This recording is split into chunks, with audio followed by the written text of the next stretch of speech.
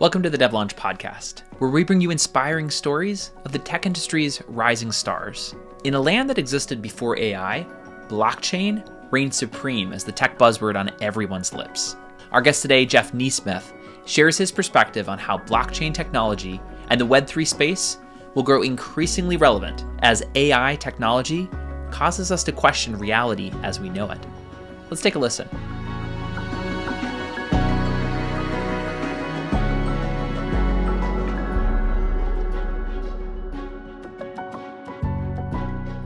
Well, Jeff, thank you again so much for being on the show.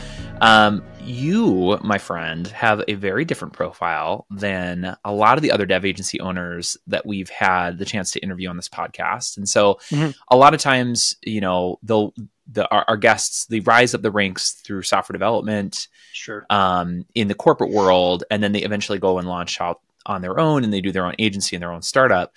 But you have spent a majority of your career in the sales and marketing world. So would you mind give us a little bit of a background, like walk us through what got you to the point where you are today with Troon Technologies? Sure, absolutely. Yeah, I mean, sort of thinking through my past, you know, it was scary to say, but I've almost have 30 years in the software world. Even though I didn't code itself, I have been selling software for almost 30 years, since 1995. And so I do have a degree in geographical information systems. So that got me into really selling software right out of college in my second degree. I was hired by a company called Northwood Geoscience to sell their GIS software. I could have gone into the coding side of things, but there's already programmers. They need people to sell, but understand the software. So that's where I sort of earned my chops in shrink wrap software, which was basically the old school of CD-ROM. You shrink wrap plastic over top of a box, and you send it out there, and you put the CD-ROM in your computer, and you download it to your computer. And that's where I started my sales career in software. And then about 3 years later, I jumped ship to another company called BuyStream, which was a kind of a web trends for e-commerce websites. It's like 1998. So if you put that on the map of things, you know, the internet was just starting to get going. E-commerce sites was just starting. Amazon was just getting going, but 1995, 1996. And so you need to be able to track the metrics of people abandoning shop carts, and BuyStream had that. That took me down to San Francisco, where I started up the sales office down there, and I had about 10 people that were out there selling to what we called interactive agencies, which were really marketing agencies that said they could build these e-commerce websites. And so there were companies like US Web, which was one of the top 5 .com busts of the .com.bomb world. But these were big interactive agencies that built these e-commerce websites. And so I was selling to large agencies then of the software package. And then from there, I moved on to a company called Yodely, which was a software that basically aggregated people's bank accounts into one single sign-on view. So if you can imagine that back in 2000, 2002, on average, the average American had about 7 different accounts spread out of credit cards, bank accounts, investment accounts, and consolidating that all in one view was very hard to do. And Yodely had a bit of a corner on the market. They had 10 of the 15 top banks in the world that were using this.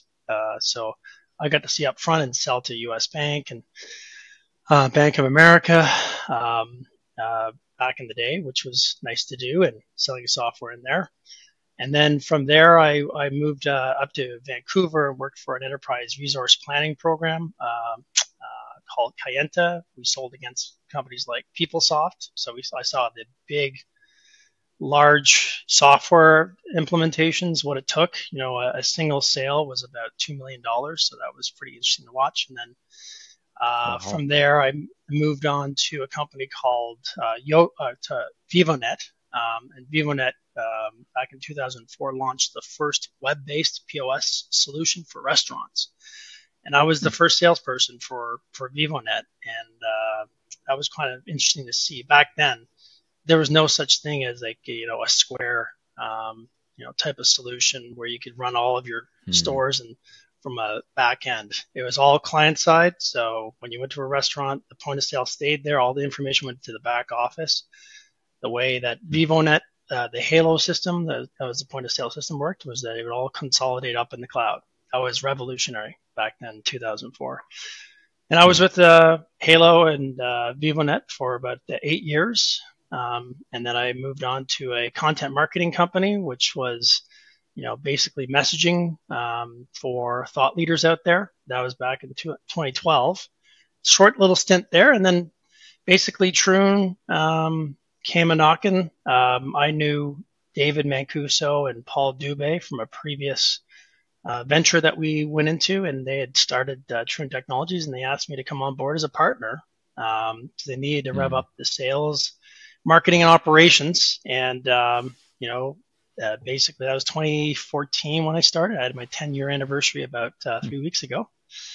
And congratulations. So I guess I'd say from my background, through selling software, you need to know a little bit how it's built. So I know enough to be dangerous. I don't write code itself, but I understand enough how products are deployed, software products are deployed.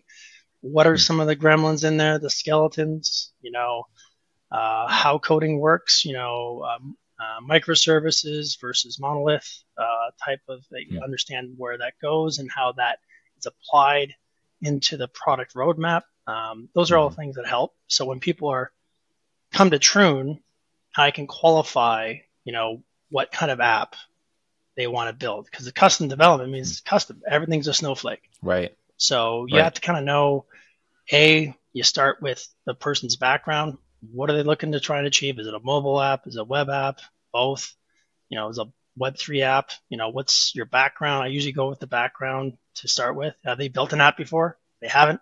Different track questions versus someone that's built one. They have likely gone through the pains, because software is not easy. It is not. There's no such thing as an easy, simple deployment. So Troon, had me come on board as a partner, and then from there it's been successful. I'm sure we'll talk about Troon over the next little while, but that was my background. Yeah, that's super interesting. So, I mean, correct me if I'm wrong, but it almost seems like that's like part of the qualification process for you, is to determine whether or not they have experience in building a technology. Can you, I mean, this is totally off script, but would you mind sharing with our audience kind of like the why behind a qualification question? Like, why is that a good qualification question for something like custom software? One simple answer to that is success or basically failure in the project. If someone doesn't know what they don't know, not even 9 times out of 10, almost 10 out of 10, if they've never built software before, if they've never been a part of a project, they will make assumptions and simplify things and say, oh, it's really simple. This is I hear this every day, twice a day, 3 times a day with prospects that want to build something. Oh, it's really simple. It's very easy. I go, okay, well, tell me what's easy about it. And they tell me what it is. A couple other things. Oh, have you done research on it? Is there anybody else doing something similar to this? Oh, no, it's unique. As soon as I hear that, red flag. So you qualify this out, because, again, at the end of the day, you want to work with successful organizations or successful ideas. And it really comes down to the person behind it who's calling you up and we're talking about their idea, what they want to customize, whether it be an app or a tool that they want to build onto their existing software solution stack. So identifying what's their experience is really, really important. But do that in a nice way. Say, hey, have you ever built software before? Have you been a part of a project? And they either say yes or no. A lot of different questions from that. If they have, they go, oh, what have you built before? So, oh, I was a part of this app. And saying, how many different versions did you have? Was it agile? Like, I'd ask certain questions that they'd understand a little bit more about that process. And, to people that have done it before, they go, oh, yeah, this is imperfect. It's an imperfect science to deploy software. There's no such thing as a perfect deployment out there. And so you can usually go down that track. And that's the beginnings of building rapport. The whole time when we're talking and I'm talking to someone that is interested in our services is I just take them down a garden path of like, oh yeah, we've done similar projects like that. Is it similar to this? And I start building the app as they're talking, and I start figuring out where the timelines are. So I have enough understanding of, how fast something could be built or whatnot. But there are usually a few red flags along the way when you qualify people in or out. And then you go to the ultimate question, which is, okay, have you figured out your budget for this process? Yeah. And if they don't have a budget, then that's usually a part you go, I can help you, about this. I can give you a ballpark. And everyone goes, how much does it cost? Like, they spend 2 minutes explaining their app. Let's say a mobile app. And they go, how much is it going to be? I go, I use the house analogy, which is that you've just basically described a mansion. And how much does a mansion usually cost? Maybe a couple $1 million. So a couple $1 million or $200,000 or $20,000, depending on if you want to have an MVP going out there. When I'm using certain language, but I do bring up the lean startup all the time with people where that's good. If they haven't explored that and they've never built it out, I usually go, hey, read this book, Lean Startup. It's a great way for you to start, build your business canvas, figure out how you're going to sell this product. If it is a selling product, some of it's for efficiency of internal processes. They want to automate manual processes that they have internally, so they don't necessarily want to sell it. So that was a bit of a longer explanation. No, I mean, like, that's literally the type of rabbit hole that, like, I love going down, because the other question that goes through my mind, well, I'd love to hear if you agree with this statement or not, but I imagine that there's a paradoxical relationship with the people who have had experience in the past, right? Where in theory, you would think if somebody has experience building custom software in the past, they would be the people who'd be like, oh, this should be cheaper or this should be less expensive because I know what I know now. But I imagine from your experience, the people who probably pay the right rate are the people who have had the experience and they realize just how like poorly it was managed before, and they're really looking for a very specific type of partner. Like, has that been your experience with Troon? Yes, definitely. I use an analogy, and I might be also dating myself. There's a great scene in Days of Thunder. It's a Tom Cruise movie. I don't know if you've ever seen it. And there's William Dafoe. I haven't, but I'm familiar with it. Yeah, the analogy is that in this case, Tom Cruise is the maverick in this, and he's this wild stock car racer, and William Dafoe is his kind of coach, his mechanic, and he goes, okay, you run 200 miles your way, and then you do 200 miles my way, and we'll see how your tires work out, because tires is a big thing. And what the analogy that I use about this is that you can do it, the way that's rambunctious. You're all over the place, so you could actually get one developer and say they can develop everything. And it's going to take you much longer, whether if you do this the right way, with the right team, with the right individuals, you can get more efficient costs in place. And then secondly, you can do this on budget, on time. Rather, when you have someone that is all over the place, which a lot of people do, they say, hey, I can get someone from Belarus or something like that, hire an individual. They say they're a full stack developer.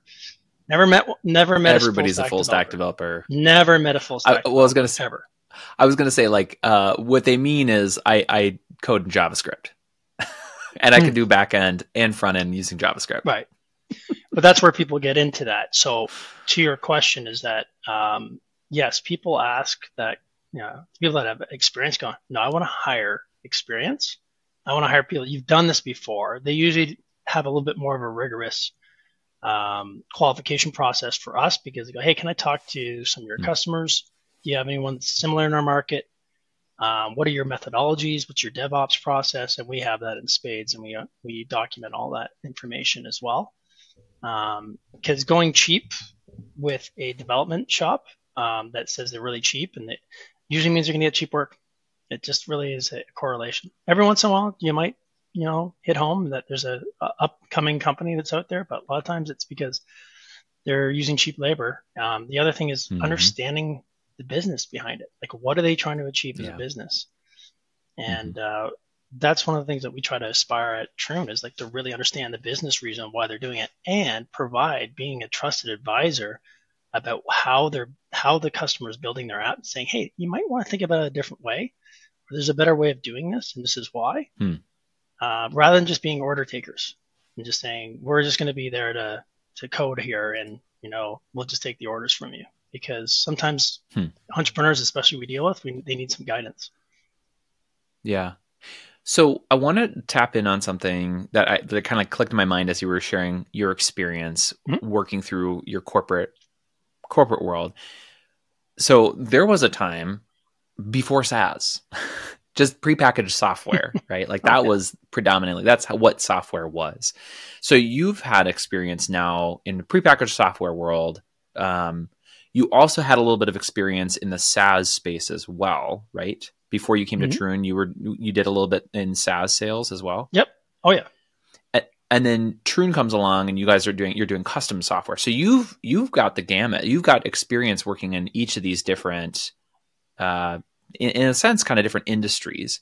Would you mind sharing with us about like what are the differences in the sales and maybe in the marketing processes, and how are they different when you're talking about prepackaged software, SaaS, and now custom software? Yeah, I'll start with like the prepackaged software, and then the SaaS side of things, because, again, pulling on real experience there, I saw the actual transition I'll mention the enterprise resource planning company I worked for, Cayenta, in 2003. They were going through the transition of the Unix to the cloud. And they had a Unix emulator solution, and it was packaged software, so to speak, that was client side, that was operating. If you can imagine, this enterprise resource planning program was sold to cities, like the city of San Jose in California was one of our customers. And they had hundreds of users, depreciation of assets, like trucks and all that kind of stuff. It's all went into this ERP solution. But the way that people connected with it were through dumb terminals, Unix terminals, and they were trying to have them all talk to one another, and it was just like a mess. That was a transition there to the cloud, which wasn't called the cloud, by the way. That's I think it's, the Microsoft CEO, Ballmer. He termed it the cloud. It used to be application service provider, which was an awful name. And then I think he went up on stage and said, hey, we're going to get everything to the cloud. And that was actually, I think, in 2004, 2005 that he came out with it. But people were putting things into the cloud back then. But shrink wrap or client-side software was very well known out there. I mean, Salesforce.com is the ultimate story of this, is that, I don't know if you know the story behind that, but, Larry Ellison gave Mark Benioff his first seed funding. And Oracle had the number one sales CRM software in the world called Siebel Sales. And it was a client-side software, which I used as a salesperson back in the 90s. You install it on your client computer, but only I could talk to it. My manager couldn't come in and see what I was doing. I could print off a report. Now, you could get this system which would plug in and I forget the term of it, plug in and pull the information up to one central repository, but it was painful. And Salesforce.com completely changed that with the going to the cloud completely. I actually had the opportunity when I was in San Francisco in 1999 to go into their headquarters at 1 Spear Street. There's only 100 people working there because we were looking to deploy a software for Buystream, the company I was working for, and they said, "Hey, check out these." The CEO at the time back in Ottawa told me, "Hey, check out the Salesforce.com and see if they're actually a real company." And went in there, they're a real company, but who knew? I didn't know that they were going to do what they were going to do. But selling, that was what the beginning of SaaS really back then was. Salesforce.com coming out with that model. But before that, it was like selling a license. There's a license, let's call it $1,000 for that Siebel Sales. And then there was a 30% upgrade cost that you had to pay in as well on a annual basis, where you get all the upgrades added to it. And you could forego the upgrades, but then your systems didn't talk to one another. and ultimately they get you. And the cloud really, having everything go to the cloud and creating software as a service eliminated all that. It's an incredible model, which is actually kind of interesting. It's almost starting to change again. SaaS was maybe a period in time where we're selling that way. Might be changing things again. So that's the software sales. I've sold, creating client side or package software models, and then also selling software as a service, like the VivaNet company I worked for. The Halo point of sale software was hardware. You actually sold the point of sale software, the actual hardware, sorry. Oh. And there was also a license for how many terminals that you had at there. So if you had a bar that had 5 terminals, you'd have a per terminal fee that we'd price it out there. But I can tell you, that's another thing you learn is that when you come out of the gates, pricing is not, there's no perfect science. You got to try out a few things. So there was a software as a service model, but then there was also selling hardware along with that. And interesting. Yeah, and then there was a lot of different sauce. I'm going to double click on what you had just said, where you said, especially in the software sales side of things, that pricing is more of an art than it is a science. Like you kind of have to play with it a little bit. Would you say that has been your experience with selling hardware, selling prepackaged software, SaaS, and custom software? Or do you find that it's very different between those industries? Yeah, I didn't get a chance to talk about the custom software side of things, because that's really the difficult one to price out, because it's really time and materials. It's human power. Like how many developers are you going to have on the job? And then you price it out from there. But software as a service, since there's so much out there, it is part art, part science at the beginning when you're launching your product. It becomes science as well, because if you got a lot of competition, you can kind of figure out where your costs are, like where you're going to price things at. When it comes to software development, custom software development, let's say we have a mobile app. A recent example of, we have a healthcare company that does sensor technology, and we have a team that's denoted to that. And there's, a product manager, project manager, two front-end developers, a back-end developer, and an IoT developer as well. So it was like 6 different people that are associated. I think that was 6 there. And each one has a different cost structure because they have different talents. But we come off with usually a blended rate. Like we just say, hey, there's a blended rate. It's X amount of dollars per month for all the people on an hourly rate. And then it could be time and materials, which is basically, hey, this is what our monthly cost is, and we can just keep building into your application. Or we can give you a project-based cost, which is, hey, it's going to take us 6 months to do this. And we have a very detailed, what we call a project charter, where we actually map out every single hour that's associated to each person, and how long it's going to take to do the back-end admin portal, and then we have the UI UX. Sorry, there's a designer involved in there too. And so we take people through that project charter and say, hey, it's going to cost $200,000, $300,000, $50,000, whatever it is, the project. And then we usually, then there's the payment terms, which is always very interesting, because it's usually a negotiation. We want to work with people's budgets, and we want to be flexible, but at the same time, we need to receive, the accounts receivables coming in, the invoices. And so that is, so there's no perfect way of doing custom software development, because it is custom. And so you have to, using again the house analogy, which is how many rooms do you want? Okay, you want 10-room house. Okay, how many kitchens? I can price it out. Now there are actually some pretty good app estimators out there that we're in the process of building one as well. So we can just go to the website and price out their app, and it's fairly accurate in how it is. I think people get sticker shock when they do it, and they go, "Oh, I didn't know it was going to be that much." Because again, Right. going back to people simplify stuff. So Yeah, that's right. So, I mean, as you guys, you said you just celebrated your 10th anniversary working with Troon. You've mm, had 10 years of experience, pricing and working with custom software. Um, can you talk us through the journey that you took? And I apologize, I'm completely off the notes at this point because I'm just like that's all right. fascinated with your Sure. experience. I Um, enjoy these conversations, Tony. So that's good. So you want to talk us through the journey of well, let me frame it up this way.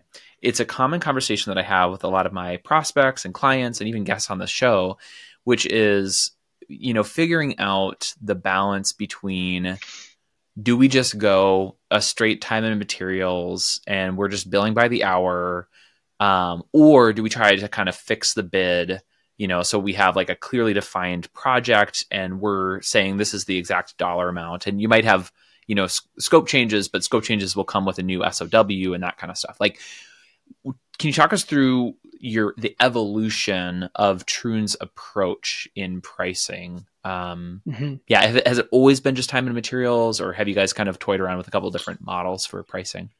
Yeah, we've toyed around with a lot because you're always, yeah, again, it's an elusive term, but product market fit is something you're always looking at. But there's always new entrants in there, new development Mm, teams out of Ukraine, or now you got AI assistants and whatnot that are reducing the structure. But there's three different ways that we kind of look at it. There's the time and materials is usually um, where a lot of people land, where it's the per hour cost.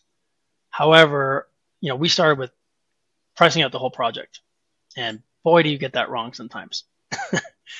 Going back to the uh-huh. comment about how much does the person that you're doing business with that has the idea, do they know how to build an app? Because they usually throw in a piece of functionality. Oh yeah, we need to fit this functionality in there.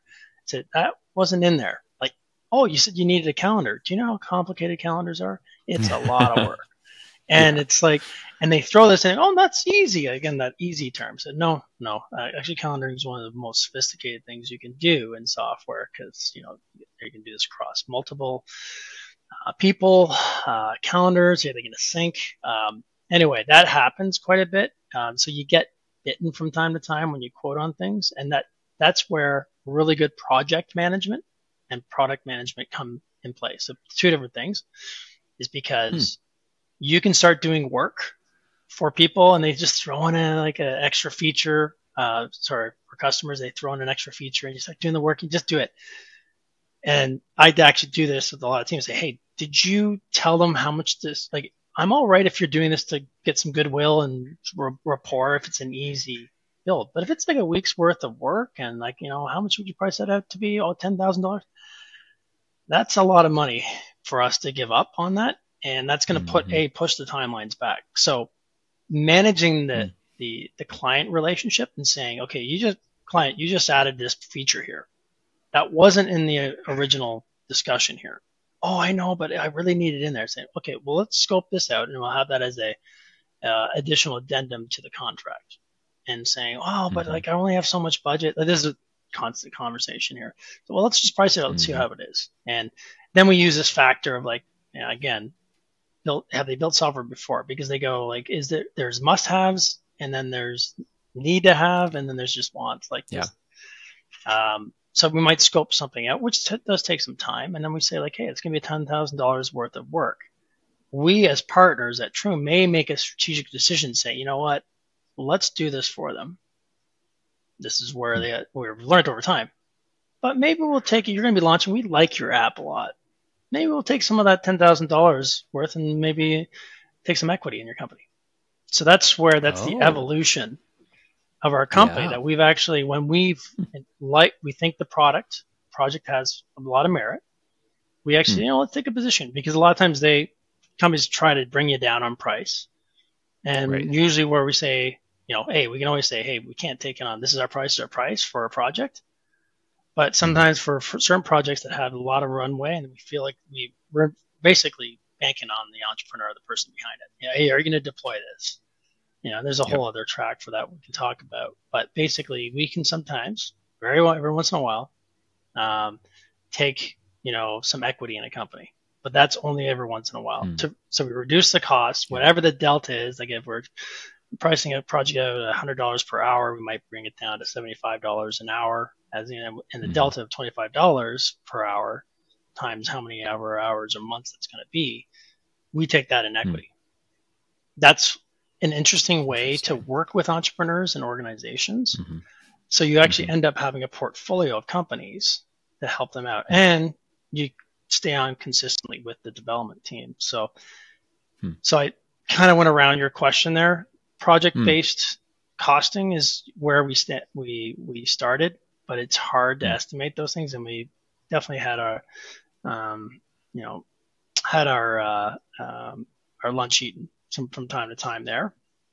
Time and materials. Well, people just say, I was just going to say time and materials is the other way. And then there's team augmentation. I just need 2 teammates to be added to my existing development team. And that's been actually a really good business model for us, where we train up the software engineers. They get plugged into an existing software company. We handle all the healthcare benefits, all that kind of stuff. So they're really like a full-time employee, but we take care of all the headaches from the side of employee standpoint. So they just have them plugged in. They have a buy rate for those people, and they can eventually buy out the contract of that developer. And that's happened several times. So that's another way to price it out there. That's really helpful. And I've seen that model play out too in some other clients, and specifically when they tend to work with more enterprise level companies, where it's like they already have an existing dev team, and really what they're looking for is just a little bit of maybe a unique skill set, or maybe they're just down a developer or a designer and they just need a little extra boost. And so maybe this question gets at this, which is, as you look at your kind of mix of clientele, are you primarily working with more enterprise clients, or you kind of work the full gamut all the way from startup to, S&P 500 type of businesses? Yeah, I mean, it's been an evolution over time, starting with a lot of startups, because that's where you kind of cut your teeth. And then, evolving into small to medium-sized businesses, and then trying to get into particular verticals where we can go deep into. So health tech being one of those ones. So we started down that path in 2014, where we started getting some penetration into the pharmaceutical companies, just building portals for AstraZeneca as being one of the brands that we built. Now, we did that through a broker, let's call it. He's a healthcare specialist from the pharmaceutical industry selling his consulting services, and he needed a tech, team to build this out for him. So, but learning and going into that industry, you find out all about the intricacies of pharma and health tech, and all the things about data privacy and security. And so we got into the health tech vertical, selling in there, going into that vertical, and then Web3 being the other vertical, since we started building on the blockchain for applications back in 2018. I'm sorry, I forgot your question there. I was trying to remember what it was. No, it's all good. It's all good. You did answer that, but I think one other thing that I'm like drawing again, as I think back on your experience working in these different industries, especially in the sales and marketing side, a lot of our audience, I would say majority of them are more just like they've grown up in doing the coding, actually being the software developers. Not a lot of them have exposure and experience in the sales, marketing, and business development side of things. And so I think I'd love to hear more also about, what comparison contrast to the qualification process of when you're qualifying a lead for custom software. Like, is it basically you're qualifying them and that qualification looks exactly the same as when you were selling SaaS? Or are there things that are very different in that approach. Yeah. Pretty different. Because Okay. I'll use a term like basically SaaS is like a widget. I could sell the same thing Mm. over and over in almost the same way. Features, benefits. Mm-hmm. You know, you work with again, being a salesperson, I've done a lot of sales courses, so you figure out how what I call the pain chain. Start at the CEO down there, finding out how communication works there, and you try to fit your solution in there. How much does it cost if you don't go with this solution, Mr. or Mrs. Customer, that kind of stuff. Those kind of questions where you define that, and then again, you're building rapport along the way. But usually it's the same features and functionality. You know that over and over again, where you know where to go in conversations, where most people have the pain points. Rather with custom development, it's a snowflake. It's unique. Everyone's unique. So I got to start with the story behind it.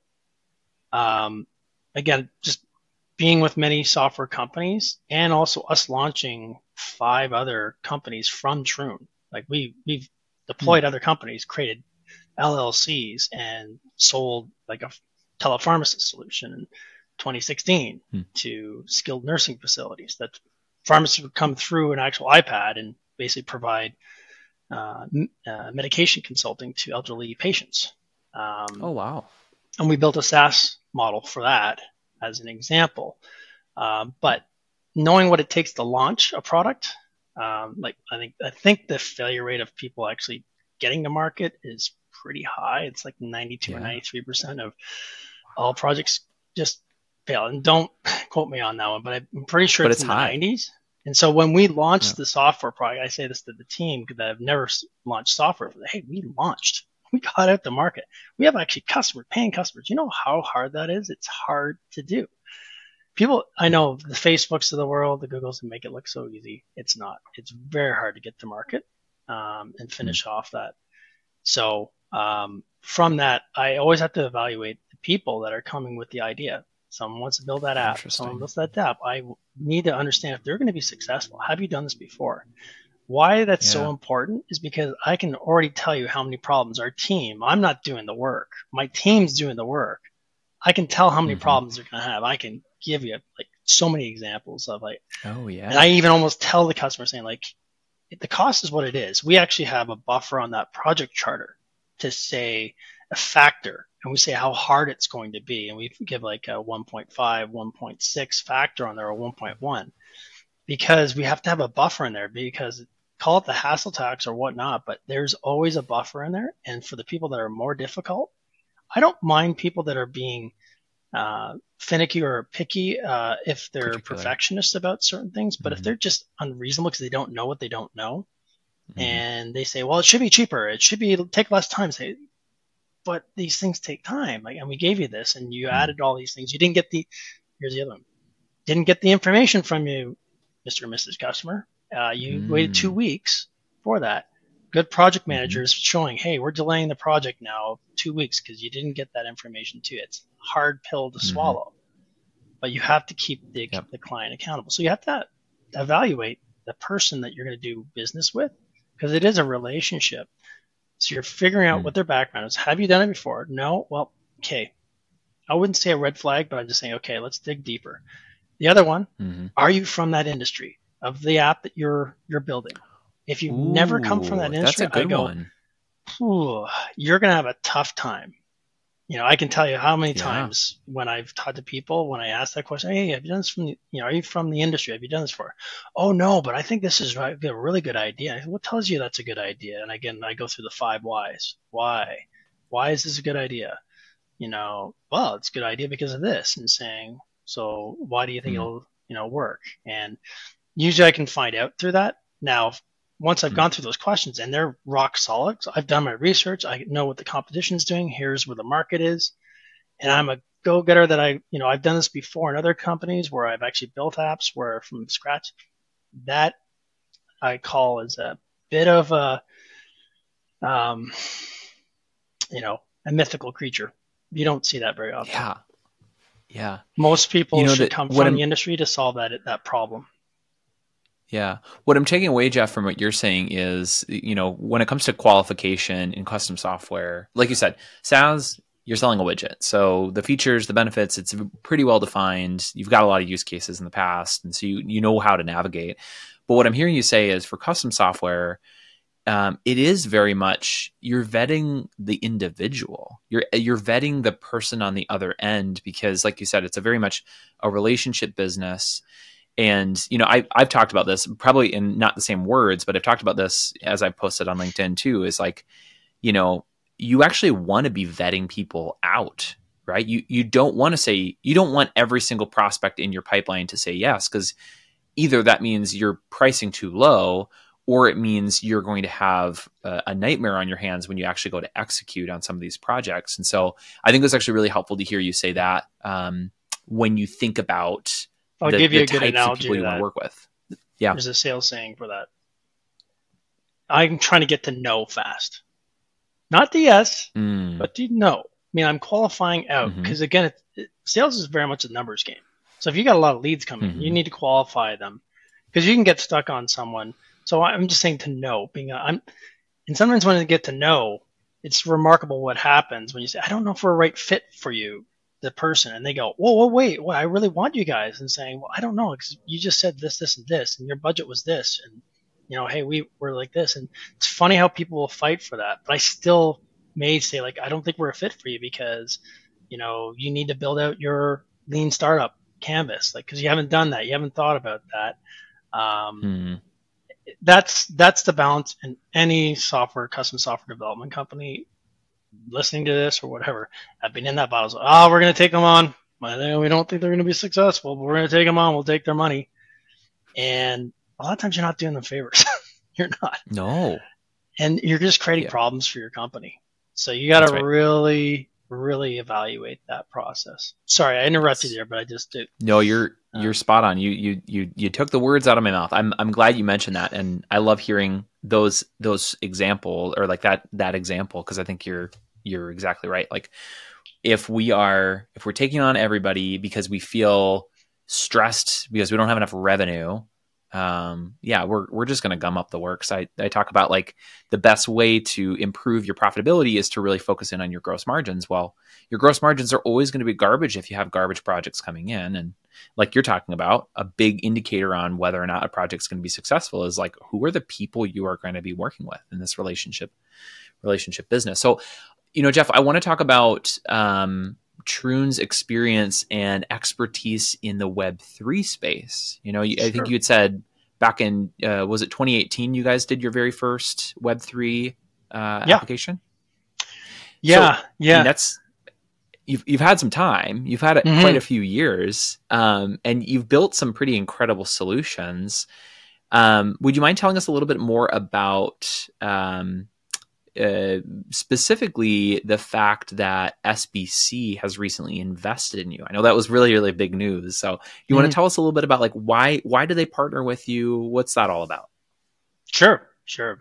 I mean, I could start with just, us getting into the Web3 market to begin with, just because it's, we were doing quite well in the health tech marketplace, and we had a lot of good clients that were in the small to medium-sized business side of things. I will definitely attribute the direction to Web3 to Paul Dubé, because at the time in 2018, if you recall, Bitcoin was starting to go up, and ICOs,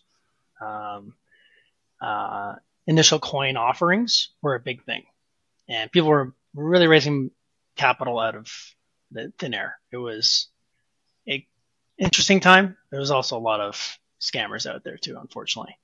That's the evolution of early stage technology. There's usually always scammers out there. But that got us into this world of finding out, like, okay, what is going on in the blockchain world? Ethereum was only, I think, 2 years old at that time. They launched it at the beginning of 2016. So, building the world's computer, building software on top of a decentralized protocol was, absolutely revolutionary, game changer, and how they were doing it.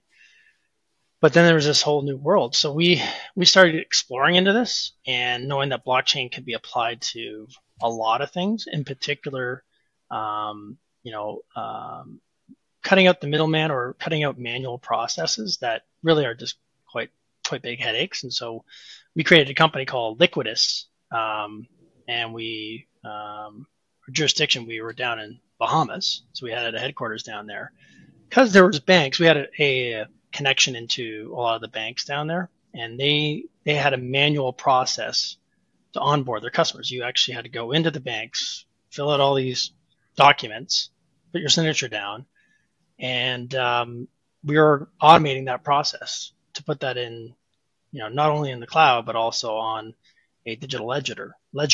So therefore, someone would have to identify themselves first of all with a digital identity. We created a pseudo-anonymous digital identity solution that connected to the bank's interface there, and then you could sign the documents virtually. So you could be anywhere in the world and sign up for a bank account through that. So we built that digital onboarding solution, as well as there was a compliance component to it. So there was a compliance officer that would come in and be able to verify everything.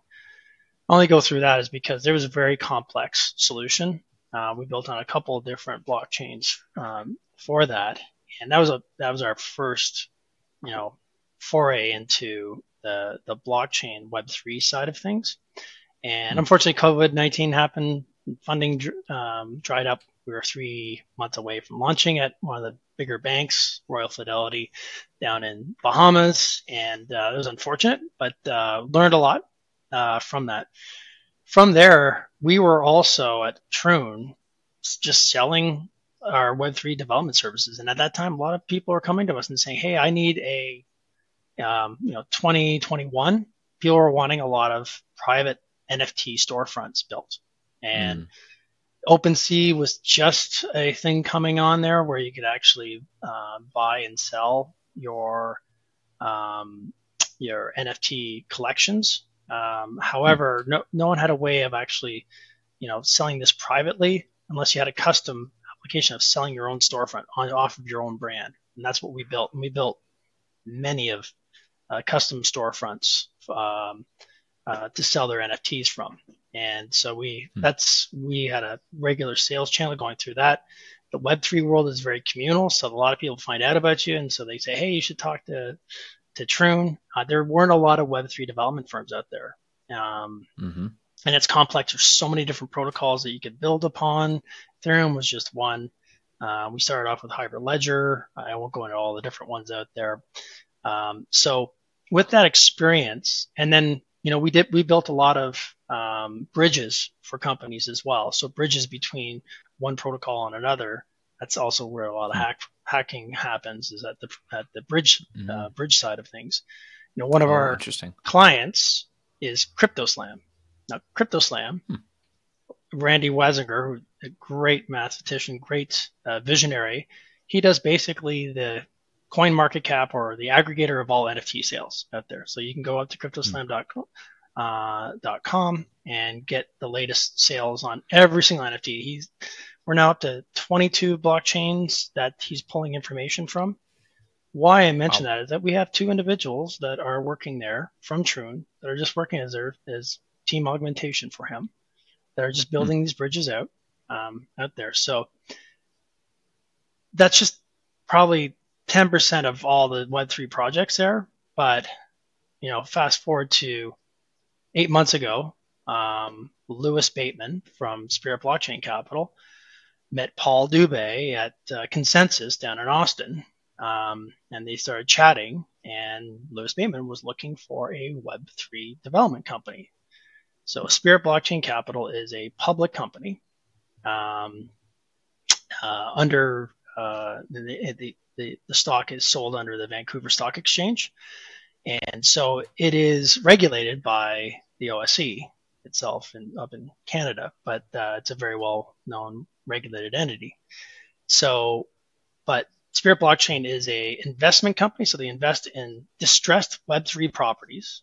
So distressed being that Web3's gone through its downtime, but there's some really good assets out there. So what he's done investments into them, and he's got a board position. I say him, Louis, because he's on the board of all these like 4 different investments in there. Hmm. The other side of the business, it's an asset management company where they have licenses to be able to create actual assets. So like ETFs, big thing about Bitcoin ETFs, but market money funds is one of the first things that's going to be created by SBC, and it's an asset management company out of Switzerland. So part of the public company they have is the private company, Spirit Blockchain Capital AG in Switzerland, and then there's a Dubai entity as well where there's licenses there. So the idea is that basically Spirit Blockchain Capital will have all these assets and be able to trade their assets on 3 different markets across all these different time zones. And then lastly, the part is why they're looking for Troon is because they need a Web3 company to come in and build these solutions, help build solutions for these portfolio companies. So 10% of Troon is being acquired in a slow acquisition over 3 years. We may be acquired faster over the next year or so like that, but right now it's only 10%. It's a share swap. So basically we have that, but we're really a part of Spirit Blockchain Capital. And it's been wonderful. Like the flexibility I have as a salesperson where it's like there's a company out of New York called Lantern Finance. They do ETH staking. And they've got 15 payment license across 15 different states. And they go, God, we can't get enough licenses. He goes, they need Troon to do work because they want to go from a custody provider called BitGo to Fireblocks. And we have the ability to do that for them. They have a development team, but they're focused on the core product. They need to hire a company to come in there and do the migration for them. So that's what we're going to come in there. But then I flip over to, oh, you need licenses. Oh, really? Well, Spirit Blockchain Capital might be able to help you with that. And so I'm going to get these people on the phone with that. So we can sell more services and help out Spirit Blockchain Capital. Maybe they could utilize these payment licenses as a secondary option for them, so they could leverage these licenses. So there's a lot that you can unpack there. Lastly, I'll mention there they wanted to acquire Troon is because they want to create a venture studio. Spirit Blockchain Capital, a venture studio to create their own products. Troon's already got some of those products that we have on the bench that we're trying to get out to market. Now we can maybe put them into the venture studio there, and they need a development company to deploy these new products out there. On it. Yeah, that's super cool. I know on that last point, I know it's actually something that I'm seeing. I don't know that it's increasingly so, but I've come across a number more of them. But the venture studio concept, I think this is one of the unspoken strengths of the software development agency model, which is that you have, in a lot of ways, you're kind of the horsepower behind, the startup world. And one guy actually, the guest just prior to this episode's going to be airing, the one that we record and then released just prior to this. His dev agency started also in kind of a venture studio ecosystem, and it's fun to hear that. It's fun to hear that there are strategic reasons not only to start a software development agency, but also to invest in them. And like you gave with Spirit Blockchain Capital is like, you're already having conversations. It's a very like complementary service offering that you're providing and what Spirit Blockchain Capital has to offer. So lots of, as we would call synergy there in that relationship. It's kind of the missing piece that, again, we've run the gambit. Like, at Troon, we have gone out and tried to raise capital for our products. We've been successful in sometimes, but sometimes it's a hard way to do things. And so you talk with a lot of venture capital or angel investors. The missing piece in a lot of these, like even these big funds, they don't have a technical expertise of like what they're investing in. They might hire a third party to do this, and they hire them to do that, and they give them their best interest there. Again, I give Louis Bateman a lot of credit. Like he's going, no, we need to own the software development process, the Web3 development process. That's where you kind of own the mechanics. the mechanics that can build anything. And so it's really helpful to do that. I mean, I'll just give you the overall big vision is that what SBC is trying to do is build the rails to tokenization of real world assets. Could be bonds, the money market funds as well, real estate, you name it. All these things are being tokenized right now. And every single bank and financial organization is getting in this. JP Morgan already has something in place where they did something with BlackRock where they sent a $100 million fund bond issuance to Barclays off of their the JP Morgan, forget the name of it, but it's a blockchain. It's a private blockchain. Wow. Why is this such a big deal? Is because it fulfilled in seconds.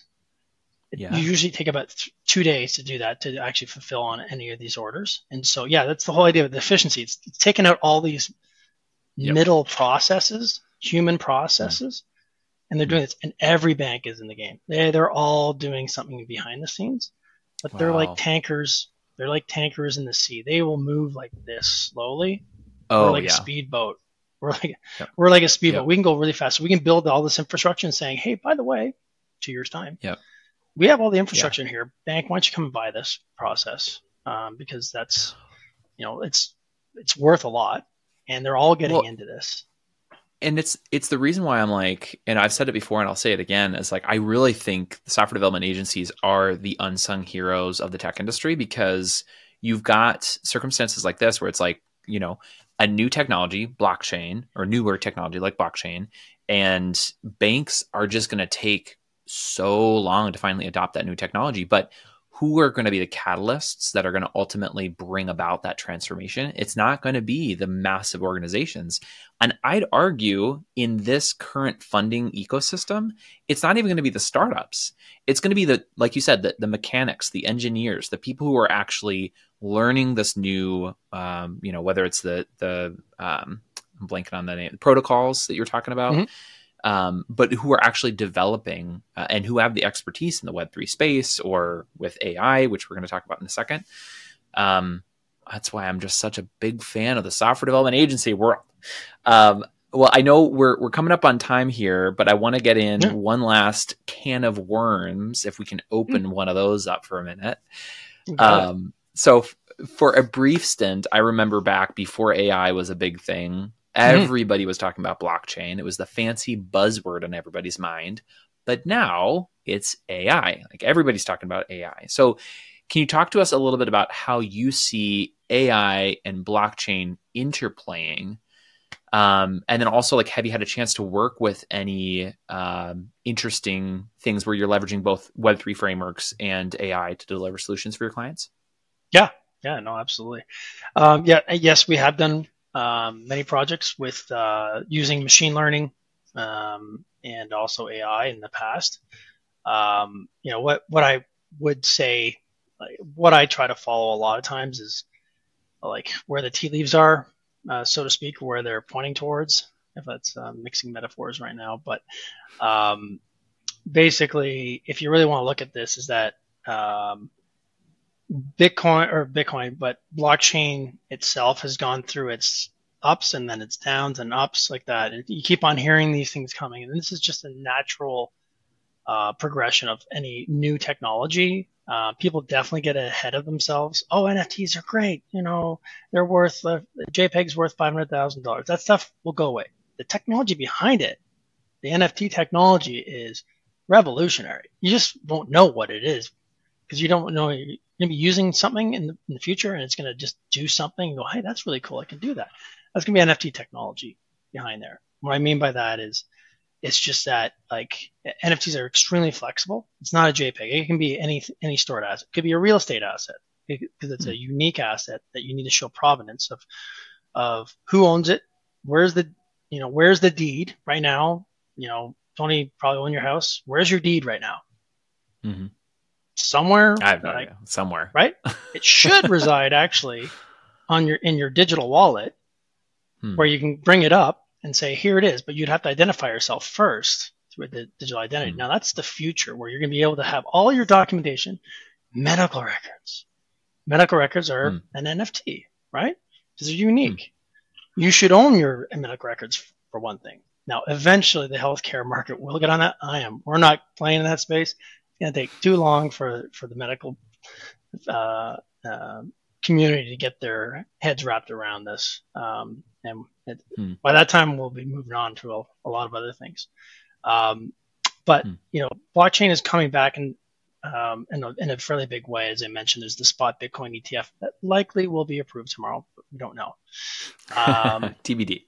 That will float a lot of boats there. Now, AI was the big thing that came through last year.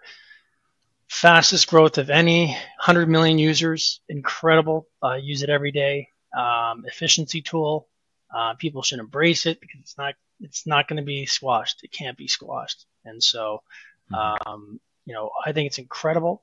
There's a great marriage between crypto, blockchain, and AI. Now, I'll give you two examples of that. One is that, you may or may not have heard of autonomous agents, but they're being built by companies or individuals. I could build an autonomous agent today to basically, I got to go to Panama early next week, and I could have built my own autonomous agent to say, go find me the best flights with the hotels at this location, and also find me a dinner under $20. And right now it will find it for me. You can write that and it will go do that for you. It sounds like Expedia, but this is actually built around your preferences. Right. You can upload all your rewards into that, so you can basically get your rewards and then you can go find that. Now, there's going to be an autonomous agent on the other side of that who's going to fulfill that. So there's going to be two AIs talking to one another to fulfill that. Guess what currency they're going to use to pay for that package? It's not going to be fiat currency. Not US dollars. It's going to be US crypto. dollars. It's going to be crypto because I'm going to have a certain amount of crypto. So this is not my idea. This is Yatsui and other people. Yatsui is the CEO and founder of Animoca Brands. Animoca is one of the biggest investors in Web3. They've invested in so many different projects out there. He was around 1990, installing SAP back in the day. This guy is super smart. But that's one of the uses of crypto. The other one is, and you're going to see it real time, is we're going to have a hard time figuring out, is that really Joe Biden up there on stage? Is that really Trump? Deepfakes. How are you going to validate what you're seeing is truly what you're seeing there? Don't you need to figure out the provenance behind that? And so when someone's making a video, they should actually be putting that on the blockchain or a picture and saying, hey, this is where it came from. Okay. And if someone splices that up or an AI generates that, you can actually go to the blockchain and say, hey, there's no record of this. So, this is likely a deep fake. So I'm simplifying that, but that is going to be one of the areas where the blockchain can really help out AI. But that's actually a really good point. And we won't think about, to your point, like when NFTs first come out or when the blockchain is first introduced, there's the people who are just excited because it's a new technology. But reality is like we haven't like fully understood the implications of like how this technology can be used. You make a really great point and example, which is when AI can create essentially a fake you or a fake whoever, blockchain can be a grounding technology, a technology that can improve and bolster trust, which I hadn't even thought about until you just said that. So it's really interesting. That's it. That is probably one of the cornerstones of the blockchain is provenance and the origin.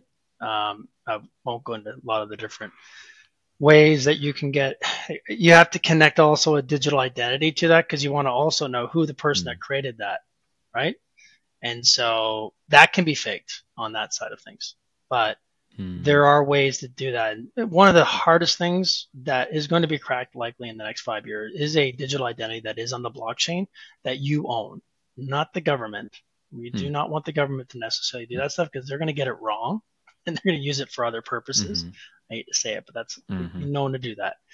So therefore, a digital identity. This is what WorldCoin tried to do. Sam Altman, who was the founder and CEO of OpenAI, but he also had founded Mm-hmm. WorldCoin, which is a digital identity solution. Maybe it might be that one, but that is many different things. And then there's AI just working with generating things for blockchain. So, for example, we work with a company called Club Create, and it's a place where you can go to if you have a club or you're a band, a music band, for example. You can create your own merch from this, and it's got a customization on there, so you can say, I'm a fan of this band. I can go up and customize my own merch itself.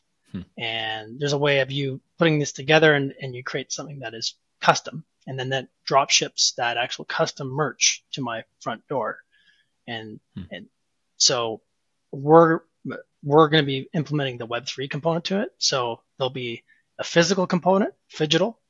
So it'll be a physical component, and then there's going to be a virtual component. So you're going to actually have a NFT that's established of that, let's say it's hoodie or something like that, that you could eventually wear in your Fortnite game, where eventually that is going to go.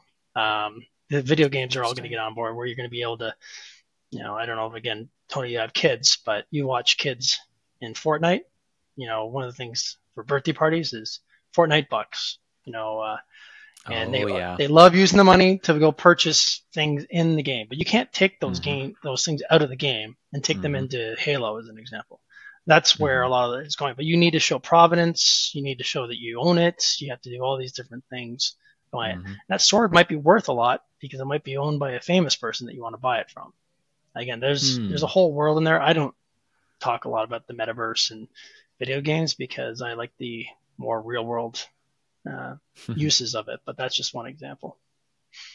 Oh, I love that. Oh my goodness. Well, one thing we knew, Jeff, coming into this interview was that we were for sure going to have a follow-up interview with one of your partners. And then hopefully we can have the both of you on to talk a little bit more Web3, blockchain, kind of the future of this industry. Because I know you've got a lot more thoughts that you didn't even get a chance to share today. But before we wrap up, I want to give you an opportunity to share with our listeners some words of wisdom. Right. So specifically what I want you to do is I want you to imagine that software developer who's in corporate America or maybe corporate Canada. Or maybe they are themselves a newer software dev agency. Maybe within the last year, they've launched their software dev agency. What would be some words of wisdom that you would want to convey to either of those or both of those audiences? Yeah, I would say a couple things. One thing, just again, gray-haired experience. Diversify your customers. Try not to have just two customers. Try to have several customers. You spread it out because you never know when that big client might walk out the door or they might run out of money. Definitely, words of wisdom. When you have that client, don't stop prospecting for other clients. That's another thing that a lot of agencies forget. It's like, oh, I got money coming in, then all of a sudden that client goes away. That's kind of simple stuff that you should do. The other thing is try to hone yourself in a particular vertical or discipline, whether it be Microsoft services, expertise and specialties. We don't have that as an example. Like we're not like a Salesforce.com or Microsoft Dynamics shop. But if you do that, you can go into those verticals and promote yourself in there as a credible solution provider for that. So that's another one. One of the other ones that's really tough to define. We struggle with this, but try to know your numbers. Really try to know your numbers. Know where your money, where your hours are being put in. Know your margins, because that will help with your pricing and give you confidence in when you are giving a quote saying, no, actually, this is the cost is what it is. Those are really simple things. It's actually quite hard to do. Getting developers to fill out a timesheet virtually is not an easy thing to do. And, and then the client tends to question that stuff sometimes. Hey, why did it take so long for that? But that's another story. Those are a few things that come to mind on that. Just for success on that. And if you do want to launch your own products, definitely do your research and take the proper programs. If just because you're a software developer and agency, you may not have launched products before. That's a whole different world. There's support and all the other things that go along with it. It may seem simple on the outside, but you're really becoming a company, an entity, learn the lean startup methodologies. It really will help you avoid a lot of the pitfalls. I love it. Wow. Those you gave us what was that, 4 or 5 different words of wisdom? I guess so. Hey, that was great. That was fantastic. Thank you, Jeff. Yeah. I appreciate that. Now, gonna venture a guess. People have listened to this episode, and at least one person will think to themselves, "Man, I have more questions. I want to ask Jeff, or I want to follow along with what Jeff's got going on." Where would be some good places for people to follow you, to follow up with you? Sure. Where can people go? Sure. Two easy spots are on LinkedIn. If you can see my name there, it's Jeff, J-E-F-F, which is simple. But if you type in Neasmith, which is N as in Nancy, E-A, S-M-I-T-H, I'm the only one on LinkedIn out there, so I should come up there. The other place is on Twitter or X. I'm Jeff Neasmith 2 at Jeff Neasmith 2, yeah, the number 2. So you can find me there or at Troon. My email is jeff at troontechnologies.com. That's Troon technologies.com. Love it. Awesome. Well, Jeff, thank you so much for your words of wisdom, for your experience and sharing with our audience. And I'm super excited to see everything you guys got going on with SBC and Troon. And I have a feeling like you guys are going to be on the cutting edge of some really cool things in the Web3 space. Thanks, Tony. I really appreciate that. Appreciate the questions. It was a lot of fun. And thank you to our listeners. If you found value out of our podcast today, please share it with your friends and subscribe for future episodes. Also, don't forget to leave us a review because it helps other people find us and hear inspiring stories like the one we heard today. If you are the founder of a software development agency, or you know somebody who is, and you'd like to share something exciting that you're up to with our audience, drop me a line at tony@equip.com. That's ACCQUIP.com.